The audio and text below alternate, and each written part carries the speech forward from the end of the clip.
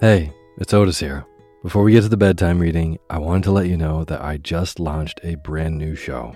It's called The Daily Book Club, a daytime companion to Sleepy, where you hear entire books one chapter at a time, one day at a time. Simple as that. So if Sleepy is how you wind down your day, The Daily Book Club is a great way to start your day. There's new episodes daily. I read in a slightly peppier voice so that you can get really lost in these amazing stories that have stood the test of time. Or, just like Sleepy, you can sit back and relax and zone out to a good book. The first book we'll be reading is The Enchanted April by Elizabeth von Arnim.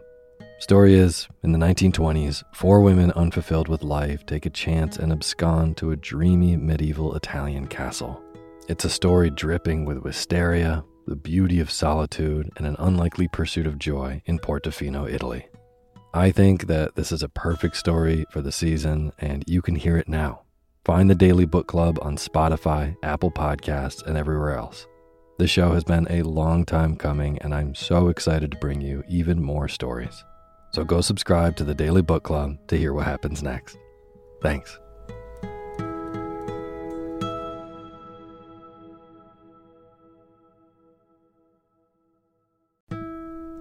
This episode of Sleepy is proudly sponsored by ButcherBox.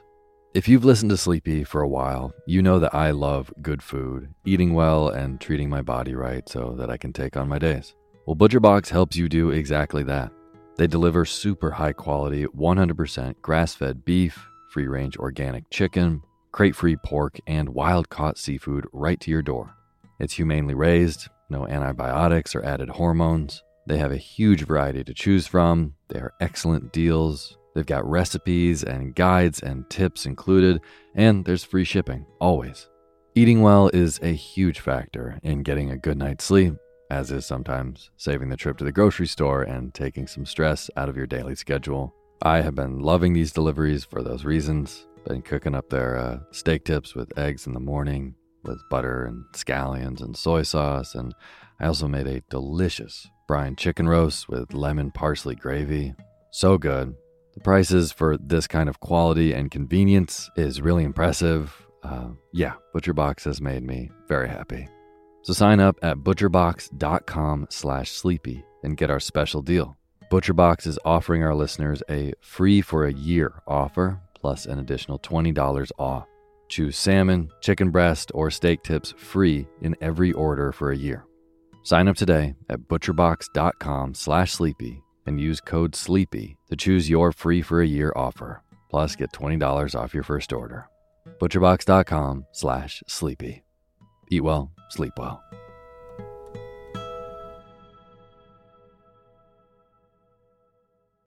When you need mealtime inspiration, it's worth shopping Kroger, where you'll find over 30,000 mouth-watering choices that excite your inner foodie. And no matter what tasty choice you make, you'll enjoy our everyday low prices, plus extra ways to save, like digital coupons worth over $600 each week. You can also save up to $1 off per gallon at the pump with fuel points. More savings and more inspiring flavors make shopping Kroger worth it every time. Kroger, fresh for everyone. Fuel restrictions apply. Hey, my name's Otis Gray, and you're listening to Sleepy.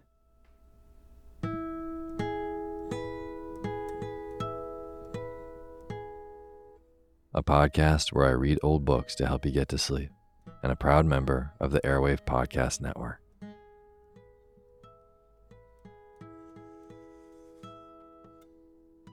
I've got a lovely Agatha Christie mystery for you tonight to fall asleep to. And before we get to this bedtime reading, I just want to say that this episode is sponsored by Sleep Bar from Dusker. If you listen to Sleepy every night, maybe you listen with earbuds or maybe with your phone next to you, and while that is great, earbuds weren't designed to sleep in. I think you can agree. They can be uncomfortable, a little unwieldy. Now, imagine for a second you're snuggled up in bed, fully relaxed, and my voice is magically playing into your ear through your pillow. No wires or earbuds, just total soft comfort.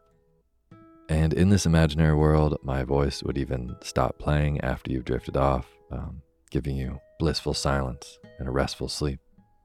Thankfully, this does not have to be imaginary. This is what Sleep Bar does. I've been using Sleep Bar from Dusker, and it's excellent. And you can get a Sleep Bar too. Right now, they're offering Sleepy listeners, that's you, 15% off your Sleep Bar order when you go to dusker.com and use the code SLEEPY. So, Sleep Bar, it's this little, elegant, flat, bone conduction speaker that you slip under your pillow, and it turns your pillow into the comfiest earphone ever. It's honestly a mesmerizing way to listen to sleep sounds, and it is the perfect way to listen to this show. I like putting the Sleep Bar under my pillow, right at the nape of my neck, and it feels like my favorite sleep sounds are just gently reverberating through my body and down my spine. It's like a sound massage to help you drift off. I love it. So stop letting your earphones ruin your hard-won serenity and try Sleep Bar from Dusker. Go to dusker.com and use code SLEEPY for 15% off your Sleep Bar order today. That's DUSKER.com and use code SLEEPY for 15% off. I'll also put the link for this in the details of this show. And now, I get to thank all of our brand new patrons on patreon.com, where you can go and be a part of making the show. Stacy Kincaid, Del Bell, Danielle, Linda Fatland, Jack and Dean, Catherine Cummings, and Reading in Waiting. Thank you all so much for being a part of making this show. I really, truly appreciate it. Thank you. And for anyone who doesn't know, these are brand new supporters of Sleepy on patreon.com, which is a site where you can directly support the people who make the things that you like. So, if you listen to Sleepy every night and it does help you get a better night's sleep, maybe it's become part of your routine, then consider going to patreon.com/sleepyradio and donating even $1 a month. There's cool perks for donating $2 and $5 a month, but even if you donate $1, I will read your name in the opening credits of the next show after you do. So again, if you want to be a part of making this show, go to patreon.com/sleepyradio. Thank you. And as always, the music you're hearing is by my good friend James Lepkowski, and the cover art for Sleepy is by Gracie Kanan.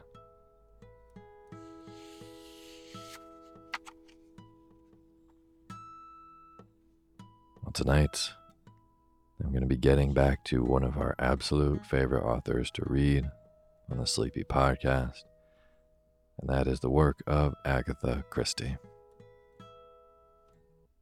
She has a few new works that have entered the public domain this year, which is very exciting. So tonight we are going to be reading one of those, and the story is called The Mystery of the Blue Train.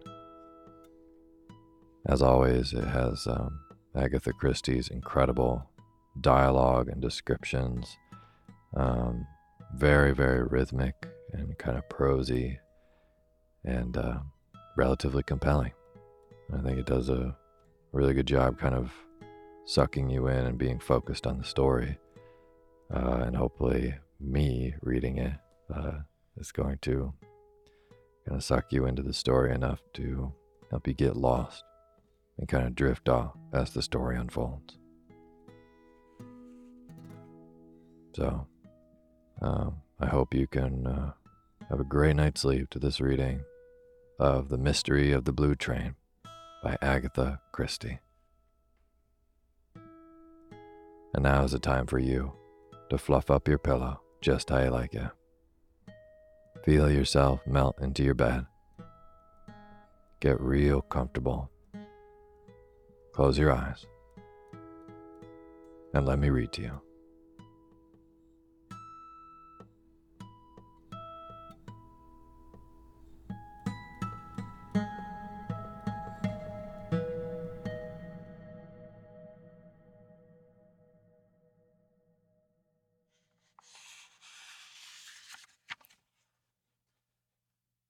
Chapter 1.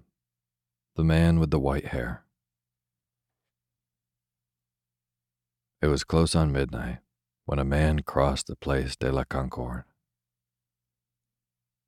In spite of the handsome fur coat which garbed his meager form, there was something essentially weak and paltry about him. A little man with a face like a rat. A man, one would say, who could never play a conspicuous part or rise to prominence in any sphere. And yet, in leaping to such a conclusion, an onlooker would have been wrong. For this man, negligible and inconspicuous as he seemed, played a prominent part in the destiny of the world. In an empire where rats ruled, he was the king of the rats. Even now, an embassy awaited his return. But he had business to do first, business of which the embassy was not officially cognizant. His face gleamed white and sharp in the moonlight. There was the least hint of a curve in the thin nose. His father had been a Polish Jew, a journeyman tailor. It was business such as his father would have loved that took him abroad tonight. He came to the Seine, crossed it, and entered one of the less reputable quarters of Paris. Here he stopped before a tall, dilapidated house and made his way up to an apartment on the 4th floor.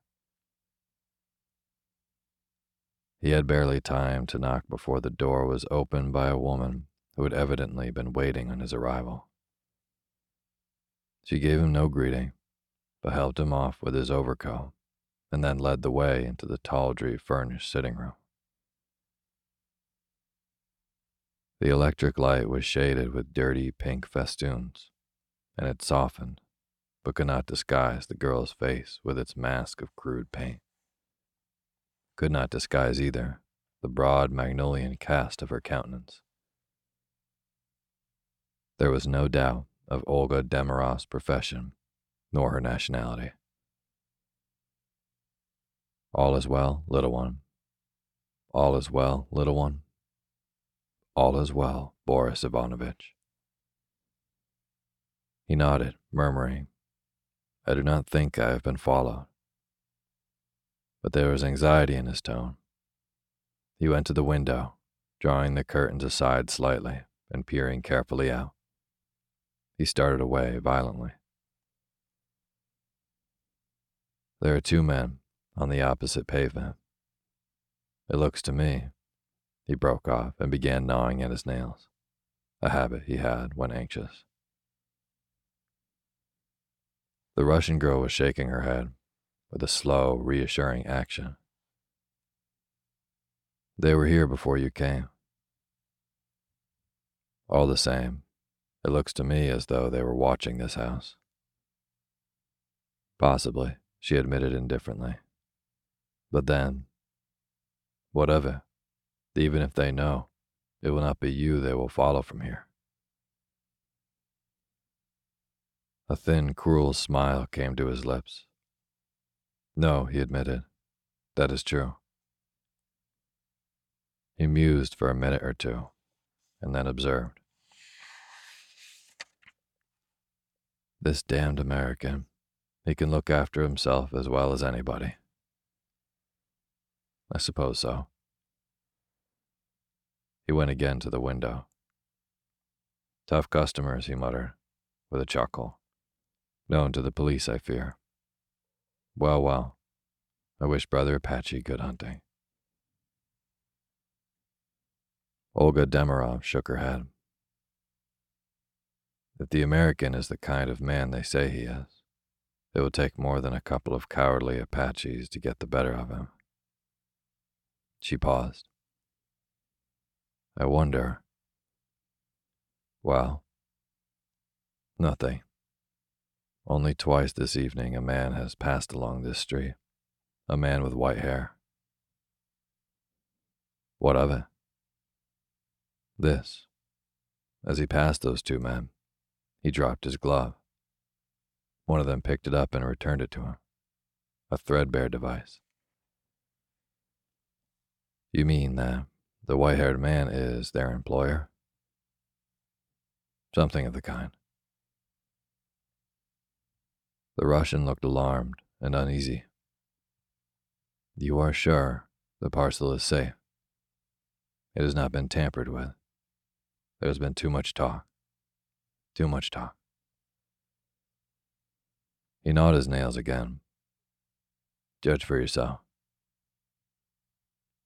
She bent to the fireplace, deftly removing the coals. Underneath, from amongst the crumpled balls of newspaper, she selected from the very middle of an oblong package wrapped round with grimy newspaper and handed it to the man. Ingenious, he said, with a nod of approval. The apartment has been searched twice. The mattress on my bed was ripped open. It is as I said, he muttered. There has been too much talk, this haggling over the price. It was a mistake. He had unwrapped the newspaper. Inside was a small brown paper parcel. This in turn he unwrapped, verified the contents, and quickly wrapped it once more. As he did so, an electric bell rang sharply. The American is punctual, said Olga, with a glance at the clock. She left the room. In a minute she returned, ushering in a stranger, a big, broad-shouldered man whose transatlantic origin was evident. His keen glance went from one to the other. Monsieur Krasnin? He inquired politely. I am he, said Boris. I must apologize for the unconventionality of this meeting place. But secrecy is urgent. I cannot afford to be connected with this business in any way. Is that so? Said the American politely. I have your word, have I not, that no details of this transaction will be made public? That is one of the conditions of sale. The American nodded. That has already been agreed upon, he said indifferently. Now perhaps you'll produce the goods. You have the money? In notes? Yes, replied the other. He did not, however, make any attempt to produce it. After a moment's hesitation, Krasnin gestured toward a small parcel on the table.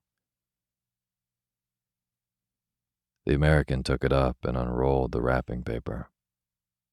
The contents he took over to a small electric lamp and submitted them to a very thorough examination.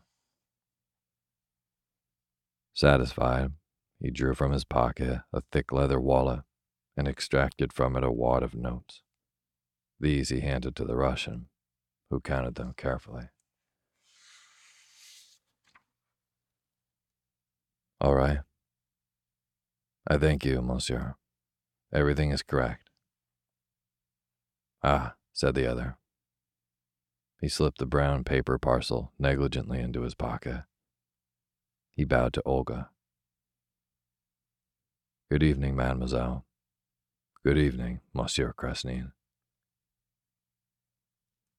He went out, shutting the door behind him. The eyes of the two in the room met. The man passed his tongue over his dry lips. I wonder, will he ever get back to his hotel? He muttered. By common accord, they both turned to the window. They were just in time to see the American emerge into the street below. He turned to the left and marched along at a good pace without once turning his head. Two shadows stole from a doorway and followed noiselessly. Pursuers and pursued vanished into the night. Olga Demarov spoke. He will get back safely, she said. You need not fear, or hope, whichever it is. Why do you think he will be safe? asked Krasnine curiously. A man who has made as much money as he could not possibly be a fool, said Olga. And talking of money, she looked significantly at Krasnine. Eh? My share, Boris Ivanovitch. With some reluctance, Krasnine handed over 2 of the notes. She nodded her thanks with a complete lack of emotion and tucked them away into her stocking. That is good, she remarked with satisfaction. He looked at her curiously. You have no regrets, Olga Vasilovna? Regrets? For what? For what has been in your keeping. There are women, most women I believe, who go mad over such things. She nodded reflectively. Yes, you speak truth there. Most women have that madness. I have not. I wonder now. She broke off. Well, asked the other curiously. The American will be safe with them. Yes, I am sure of that. But afterwards. Eh? What are you thinking of? He will give them, of course, to some woman, said Olga thoughtfully. I wonder what will happen then. She shook herself impatiently and went over to the window. Suddenly, she uttered an exclamation and called to her companion. See, he is going down the street now. The man, I mean. They both gazed down together. A slim, elegant figure was progressing along at a leisurely pace. He wore an opera hat and a cloak. As he passed a street lamp, the light illuminated a thatch of thick white hair.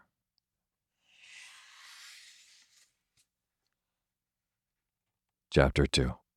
Monsieur le Marquis. The man with the white hair continued on his course, unhurried, and seemingly indifferent to his surroundings.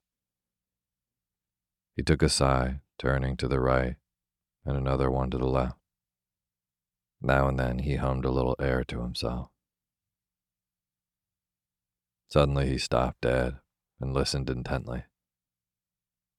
He had heard a certain sound. It might have been the bursting of a tire, or it might have been a shot. A curious smile played round his lips for a minute. Then he resumed his leisurely walk. On turning a corner, he came upon a scene of some activity. A representative of the law was making notes in a pocketbook, and 1 or 2 late passerby had collected on the spot. To one of these, the man with the white hair made a polite request for information. Something has been happening, yes? Ma oui, monsieur. 2 Apaches set upon an elderly American gentleman. They did him no injury? No, indeed, the man laughed. The American, he had a revolver in his pocket, and before they could attack him, he fired shots so closely round them that they took alarm and fled. The police, as usual, arrived too late. Ah, said the inquirer. He displayed no emotion of any kind. Placidly and unconcernedly, he resumed his nocturnal strolling. Presently he crossed the Seine and came into the richer areas of the city. It was some 20 minutes later that he came to a stop before a certain house in a quiet but aristocratic thoroughfare. The shop, for shop it was a restrained and unpretentious one. D. Papopoulos, dealer in antiques, was so known to fame that he needed no advertisement. And indeed, most of his business was not done over a counter. Monsieur Papopoulos had a very handsome apartment of his own overlooking the Champs-Élysées, and it might reasonably be supposed that he would have been found there and not at his place of business at such an hour. But the man with the white hair seemed confident of success as he pressed the obscurely placed bell, having first given a quick glance up and down the deserted street. His confidence was not misplaced. The door opened, and a man stood in the aperture. He wore gold rings in his ears and was of a swarthy cast of countenance. "Good evening," said the stranger. "Your master is within." "The master is here, but he does not see chance visitors at this time of night," growled the other. "I think he will see me. Tell him that his friend, Monsieur le Marquis, is here." The man opened the door a little wider and allowed his visitor to enter. The man who gave him his name as Monsieur le Marquis had shielded his face with his hand as he spoke. When the manservant returned with the information that Monsieur Papopoulos would be pleased to receive the visitor, a further change had taken place in the stranger's appearance. The manservant must have been very unobservant or very well trained, for he betrayed no surprise at the small black satin mask which hid the other's features. Leading the way to a door at the end of the hall, he opened it and announced in a respectful murmur, "Monsieur le Marquis." The figure which rose to receive this strange guest was an imposing one. There was something venerable and patriarchal about Monsieur Papopoulos. He had a high-domed forehead and a beautiful white beard. His manner had in it something ecclesiastical and benign. "My dear friend," said Monsieur Papopoulos. He spoke in French, and his tones were rich and unctuous. "I must apologize," said the visitor, "for the lateness of the hour." Not at all, said Monsieur Papopoulos. "An interesting time of night. You have had, perhaps, an interesting evening?" "Not personally," said Monsieur le Marquis. "Not personally," repeated Monsieur Papopoulos. No, of course not. And there is news, eh?" He cast a sharp glance sideways at the other, a glance that was not ecclesiastical or benign in the least. "There is no news. The attempt failed. I hardly expected anything else." "Quite so," said Monsieur Papopoulos. "Anything crude?" He waved his hand to express his intense distaste for crudity in any form. There was indeed nothing crude about Monsieur Papopoulos, nor about the goods he handled. He was well known in the most European courts, and kings called him Demetrius in a friendly manner. He had the reputation for the most exquisite discretion. That, together with the nobility of his aspect, had carried him through several very questionable transactions. "The direct attack," said Monsieur Papopoulos. He shook his head. "It answers sometimes, but very seldom." The other shrugged his shoulders. "It saves time," he remarked, "and to fail costs nothing, or next to nothing. The other plan will not fail." "Ah," said Monsieur Papopoulos, looking at him keenly. The other nodded slowly. "I have great confidence in your, reputation," said the antique dealer. Monsieur le Marquis smiled gently. "I think I may say," he murmured, "that your confidence will not be misplaced." "You have unique opportunities," said the other, with a note of envy in his voice. I will make them, said Monsieur le Marquis. He rose and took off the cloak, which he had thrown carelessly on the back of a chair. I will keep you informed, Monsieur Papopoulos, through the usual channels, but there must be no hitch in your arrangements. Monsieur Papopoulos was pained. There is never a hitch in my arrangements, he complained. The other smiled, and without any further word of adieu, he left the room, closing the door behind him. Monsieur Papopoulos remained in thought for a moment, stroking his venerable white beard, and then moved across to a second door which opened inwards. As he turned the handle, a young woman, who only too clearly had been leaning against it with her ear to the keyhole, stumbled headlong into the room. Monsieur Papopoulos displayed neither surprise nor concern. It was evidently all quite natural to him. Well, Zia, he asked. I did not hear him go, explained Zia. She was a handsome young woman, built on Juno-esque lines, with dark flashing eyes and such a general air of resemblance to Monsieur Papopoulos that it was easy to see they were father and daughter. It is annoying, she continued vexedly, that one cannot see through a keyhole and hear through it at the same time.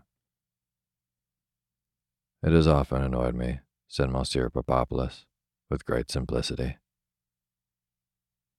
So that is Monsieur le Marquis, said Zia slowly. Does he always wear a mask, father? Always. There was a pause. It is the rubies, I suppose, asked Zia. Her father nodded. What do you think, my little one? He inquired, with a hint of amusement in his beady black eyes. Of Monsieur le Marquis? Yes. I think, said Zia slowly, that it is a very rare thing to find a well-bred Englishman who speaks French as well as that. Ah, said Monsieur Papopoulos, so that is what you think. As usual, he did not commit himself, but he regarded Zia with benign approval. I thought too, said Zia, that his head was an odd shape. Massive, said her father, a trifle massive, but then that effect is always created by a wig. They both looked at each other and smiled.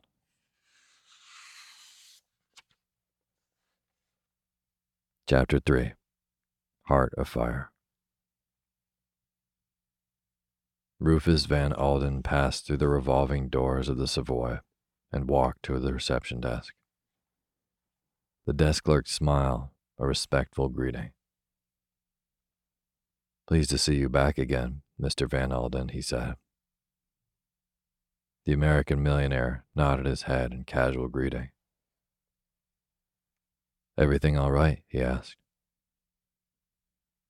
Yes, sir. Major Knighton is upstairs in the suite now. Van Alden nodded again. Any mail? He vouchsafed. They have all been sent up, Mr. Van Alden. Oh, wait a minute. He dived into a pigeonhole and produced a letter. Just come this minute, he explained. Rufus Van Alden took the letter from him, and as he saw the handwriting, a woman's flowing hand, his face was suddenly transformed. The harsh contours of it softened, and the hard line of his mouth relaxed. He looked a different man. He walked across to the lift with the letter in his hand and the smile still on his lips. In the drawing room of his suite, a young man was sitting at a desk, nimbly sorting correspondence with the ease born of long practice. He sprang up as Van Alden entered.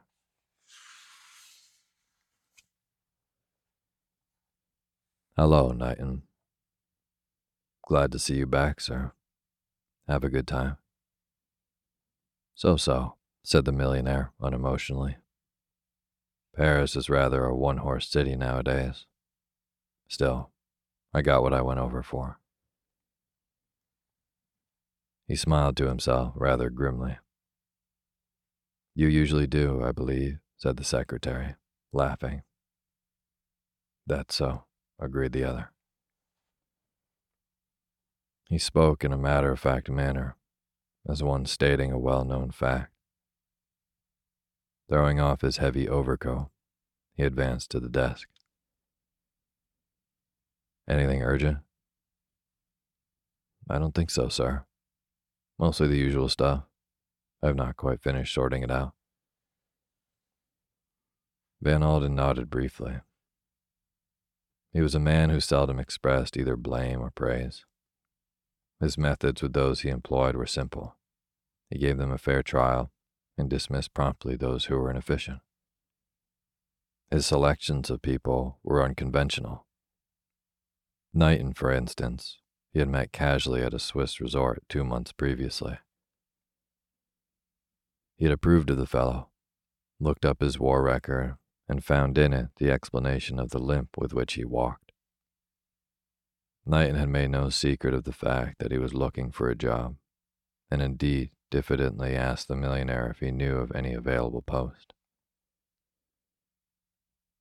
Van Alden remembered with a grim smile of amusement the young man's complete astonishment when he had been offered the post of secretary to the great man himself. But I have no experience of business, he had stammered. That doesn't matter a cuss, Van Alden had replied. I have got 3 secretaries already to attend to that kind of thing. But I'm likely to be in England for the next 6 months, and I want an Englishman who, well, knows the ropes and can attend to the social side of things for me.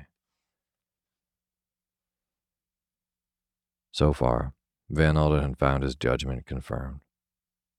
Knighton had proved quick, intelligent, and resourceful, and had a distinct charm of manner. The secretary indicated 3 or 4 letters placed by themselves on the top of the desk. It might perhaps be as well, sir, if you glanced at these, he suggested. The top one is about the Colton agreement. But Rufus Van Alden held up a protesting hand. I am not going to look at a darned thing tonight, he declared. They can all wait till morning. Except this one, he added, looking down at the letter he held in his hand. And again, that strange, transforming smile stole over his face. Richard Knighton smiled sympathetically. Mrs. Kettering, he murmured. She rang up yesterday and today. She seems very anxious to see you at once, sir. Does she now? The smile faded from the millionaire's face. He ripped open the envelope which he held in his hand and took out the enclosed sheet. As he read it, his face darkened. His mouth set grimly in the line which Wall Street knew so well, and his brows knit themselves ominously. Knighton turned tactfully away and went on opening letters and sorting them. A muttered oath escaped the millionaire, and his clenched fist hit the table sharply. I'll not stand for this, he muttered to himself. Poor little girl. It's a good thing she has her old father behind her. He walked up and down the room for some minutes, his brows drawn together in a scowl. Knighton still bent assiduously over the desk. Suddenly, Van Alden came to an abrupt halt. He took up his overcoat from the chair where he had thrown it. Are you going out again, sir? Yes, I'm going round to see my daughter. If Colton's people ring up, tell them to go to the devil, said Van Alden. Very well, said the secretary unemotionally. Van Alden had his overcoat on by now. Cramming his hat upon his head, he went towards the door. He paused with his hand upon the handle. "You are a good fellow, Knighton," he said. "You don't worry me when I am rattled." Knighton smiled a little, but made no reply. "Ruth is my only child," said Van Alden, "and there is no one on earth who knows quite what she means to me." A faint smile irradiated his face. He slipped his hand into his pocket. "Care to see something, Knighton?" He came back towards the secretary. From his pocket, he drew out a parcel carelessly wrapped in brown paper. He tossed off the wrapping and disclosed a big, shabby red velvet case. In the center of it were some twisted initials surmounted by a crown. He snapped the case open, and the secretary drew in his breath sharply. Against the slightly dingy white of the interior, the stones glowed like blood. "My God, sir," said Knighton, Are they real?" Van Alden laughed a quiet little cackle of amusement. "I don't wonder at your asking that. Amongst these rubies are the 3 largest in the world. Catherine of Russia wore them, Knighton. That center one is known as Heart of Fire. It's perfect, not a flaw in it." "But," the secretary murmured, "they must be worth a fortune." $400,000 or $500,000, said Van Alden nonchalantly, "and that is apart from the historical interest." "And you carry them about like that, loose in your pocket?" Van Alden laughed amusedly. "I guess so. You see, they are my little present for Ruthie." The secretary smiled discreetly. "I can understand now Mrs. Kettering's anxiety over the telephone," he murmured. But Van Alden shook his head. The hard look returned to his face. "You are wrong there," he said. "She doesn't know about these. They are my little surprise for her." He shut the case and began slowly to wrap it up again. "It's a hard thing, Knighton," he said, "how little one can do for those one loves. I can buy a good portion of the earth for Ruth, if it would be any use to her, but it isn't. I can hang these things around her neck and give her a moment or two's pleasure, maybe, but—" He shook his head. "When a woman is not happy in her home—" He left the sentence unfinished. The secretary nodded discreetly. He knew, none better, the reputation of the Honorary Derek Kettering. Van Alden laughed. Slipping the parcel back in his coat pocket, he nodded to Knighton and left the room.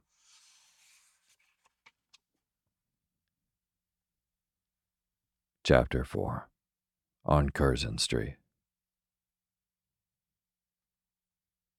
The Honorary Mrs. Derek Kettering lived in Curzon Street. The butler who opened the door recognized Rufus Van Alden at once and permitted himself a discreet smile of greeting. He led the way upstairs to the big double drawing room on the first floor. A woman who was waiting by the window started up with a cry. "Why, Dad, if that isn't too good for anything.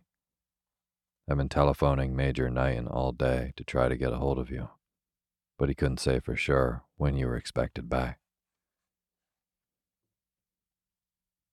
Ruth Kettering was 28 years of age. Without being beautiful, or in the real sense of the word even pretty, she was striking looking because of her coloring. Van Alden had been called Carrots and Ginger in this time, and Ruth's hair was almost pure auburn. With it went dark eyes and very black lashes, the effect somewhat enhanced by art. She was tall and slender and moved well. At a careless glance, it was the face of a Raphael Madonna. Only if one looked closely did one perceive the same line of jaw and chin as in Van Alden's face, bespeaking the same hardness and determination. It suited the man, but suited the woman less well. From her childhood upward, Ruth Van Alden had been accustomed to having her own way, and anyone who had ever stood up against her soon realized that Rufus Van Alden's daughter never gave in. Knighton told me you'd phoned him, said Van Alden. I only got back from Paris half an hour ago. What's all this about Derek? Ruth Kettering flushed angrily. It's unspeakable. It's beyond all limits, she cried. He doesn't seem to listen to anything I say. There was bewilderment as well as anger in her voice. He'll listen to me, said the millionaire grimly. Ruth went on. I've hardly seen him for the last month. He goes about everywhere with that woman. With what woman? Mirelle. She dances at the Parthenon, you know. Van Alden nodded. I was down at Lecanbury last week. I spoke to Lord Lecanbury. He was awfully sweet to me. Sympathized entirely. He said he'd give Derek a good talking to. Ah, said Van Alden. What do you mean by Dad? Just what you think I mean, Ruthie. Poor old Lecanbury is a washout. Of course he sympathized with you. Of course he tried to soothe you down. Having got his son and heir married to the daughter of one of the richest men in the States, he naturally doesn't want to mess the thing up. But he's got one foot in the grave already. Everyone knows that, and anything he may say will cut darned little ice with Derek. Can't you do anything, Dad? Urged Ruth, after a minute or two. I might, said the millionaire. He waited a second reflectively, and then went on. There are several things I might do, but there's only one that will be any real good. How much pluck have you got, Ruthie? She stared at him. He nodded back at her. I mean just what I say. Have you got the grit to admit to all the world that you've made a mistake? There's only one way out of this mess, Ruthie. Cut your losses and start afresh. You mean divorce? Divorce? Van Alden smiled dryly. You say that word, Ruth, as though you never heard it before, and yet your friends are doing it all around you every day. Oh, I know that, but... She stopped, biting her lip. Her father nodded comprehendingly. I know, Ruth. You're like me. You can't bear to let it go. But I've learned, and you've got to learn, that there are times when it's the only way. I might find ways of whistling Derek back to you, but it would all come to the same in the end. He's no good, Ruth. He's rotten through and through. And mind you, I blame myself for ever letting you marry him. But you were kind of set on having him, and he seemed in earnest about turning over a new leaf. And well, I crossed you once, honey. He did not look at her as he said the last words. Had he done so, he might have seen the swift color that came up in her face. You did, she said in a hard voice. I was too darn soft-hearted to do it a second time. I can't tell you how I wish I had, though. You've led a poor kind of life for the last few years, Ruth. It has not been very agreeable, agreed Mrs. Kettering. That's why I say to you that this thing has got to stop. He brought his hand down with a bang on the table.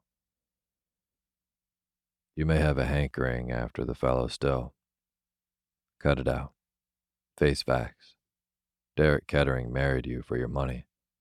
That's all there is to it. Get rid of him, Ruth. Ruth Kettering looked down at the ground for some moments.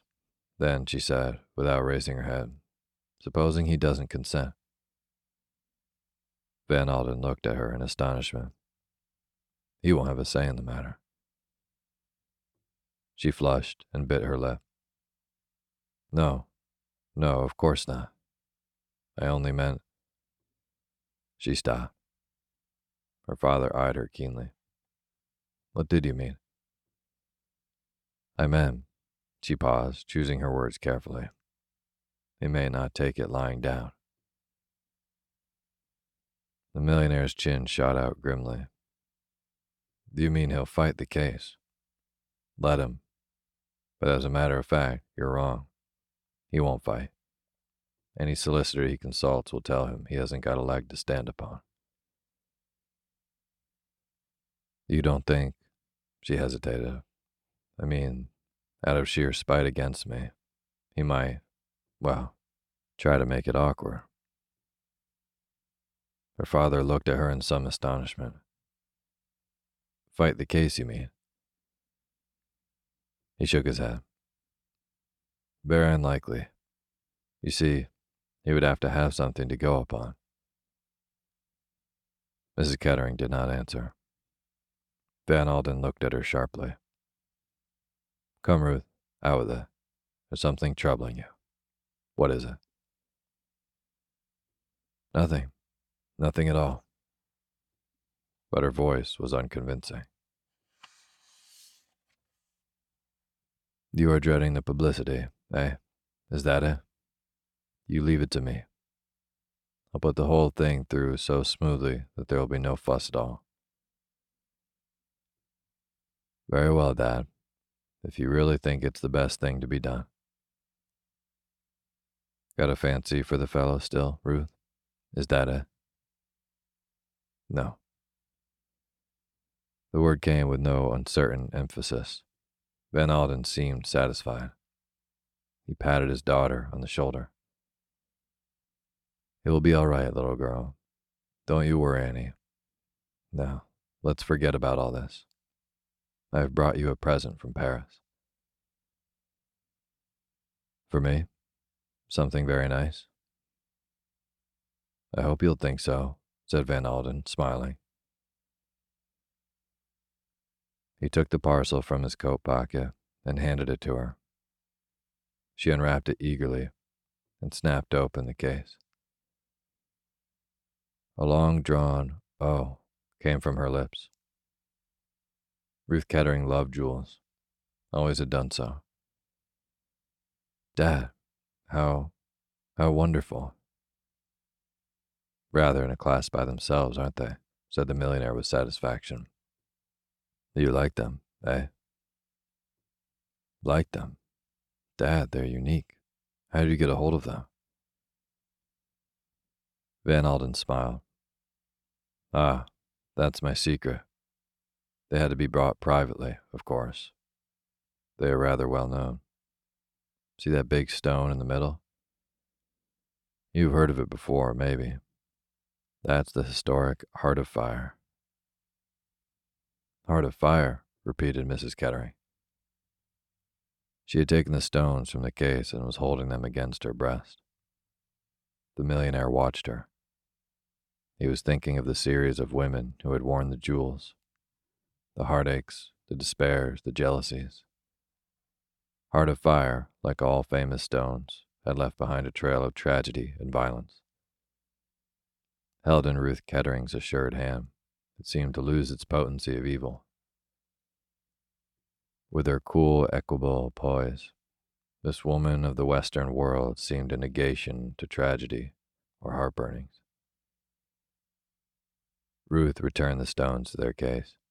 Then, jumping up, she flung her arms round her father's neck. Thank you, Dad. They are wonderful. You do give me the most marvelous presents always." That's all right, said Van Alden, patting her shoulder. You are all I have, Ruthie. You will stay to dinner, won't you, Father? I don't think so. You were going out, weren't you?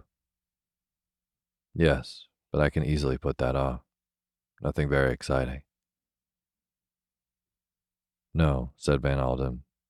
Keep your engagement. I've got a good deal to attend to. See you tomorrow, my dear. Perhaps if I phone you, we can meet at Galbraith's. Messrs. Galbraith, Cuthbert's Inn, and Galbraith were Van Alden's London solicitors.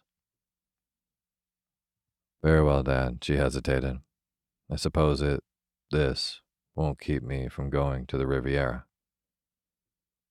When are you off? On the 14th. Oh, that will be all right.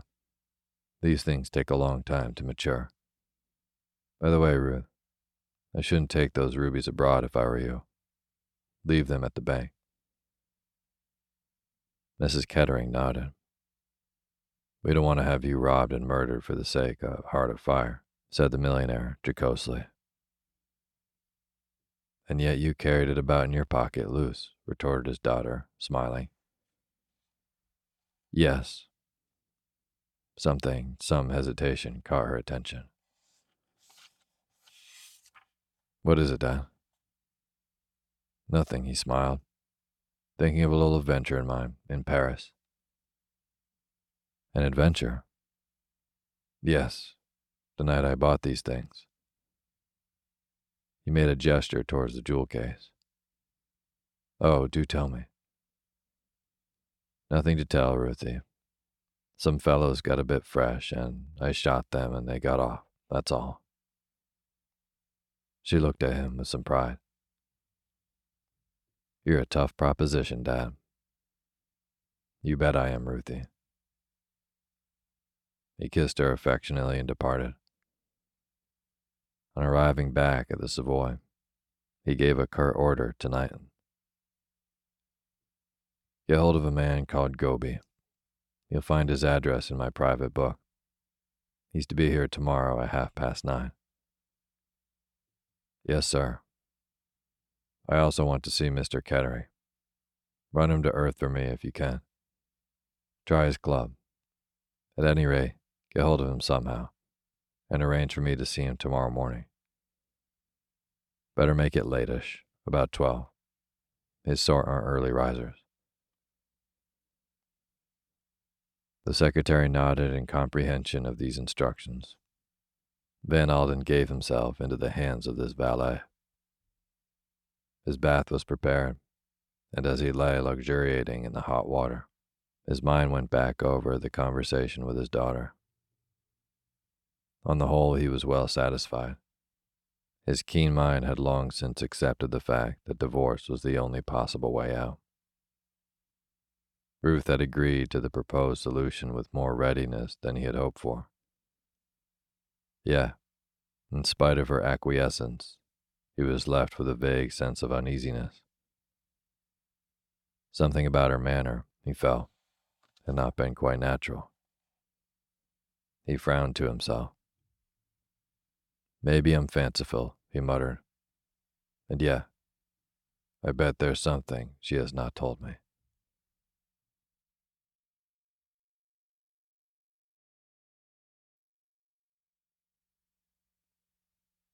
Thank you for listening to Sleepy.